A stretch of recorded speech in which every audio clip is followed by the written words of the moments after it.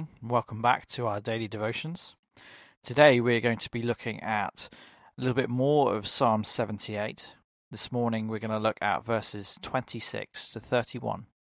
It says this: He let loose the east wind from the heavens, and by his power he made the south wind blow. He rained meat down on them like dust, birds like sand on the seashore. He made them come down inside their camp, all around their tents. They ate till they were gorged. He had given them what they craved.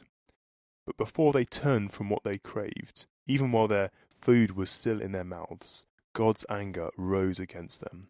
He put to death the sturdiest among them, cutting down the young men of Israel. This psalm refers to Numbers 11, where the Israelites complained that they had become tired of God's provision of manna for their daily food. They craved meat. God sent them a flock of quail, but rightly predicted that they would come to loathe what they had so desired. You can see that in Numbers 11 verse 20.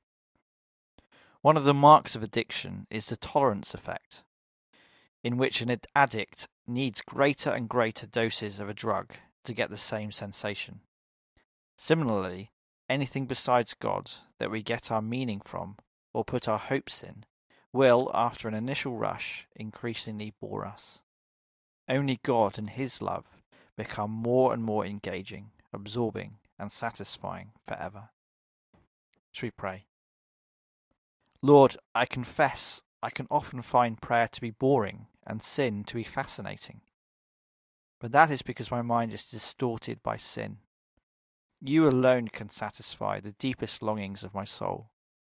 Only you are eternally interesting. I commit myself to encountering you afresh in prayer and in the Word.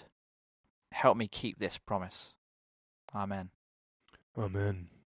Or maybe take time to do that now, to spend time in prayer, encountering the living God who can truly satisfy what the world cannot do. Our God can. Let's spend that time in prayer now.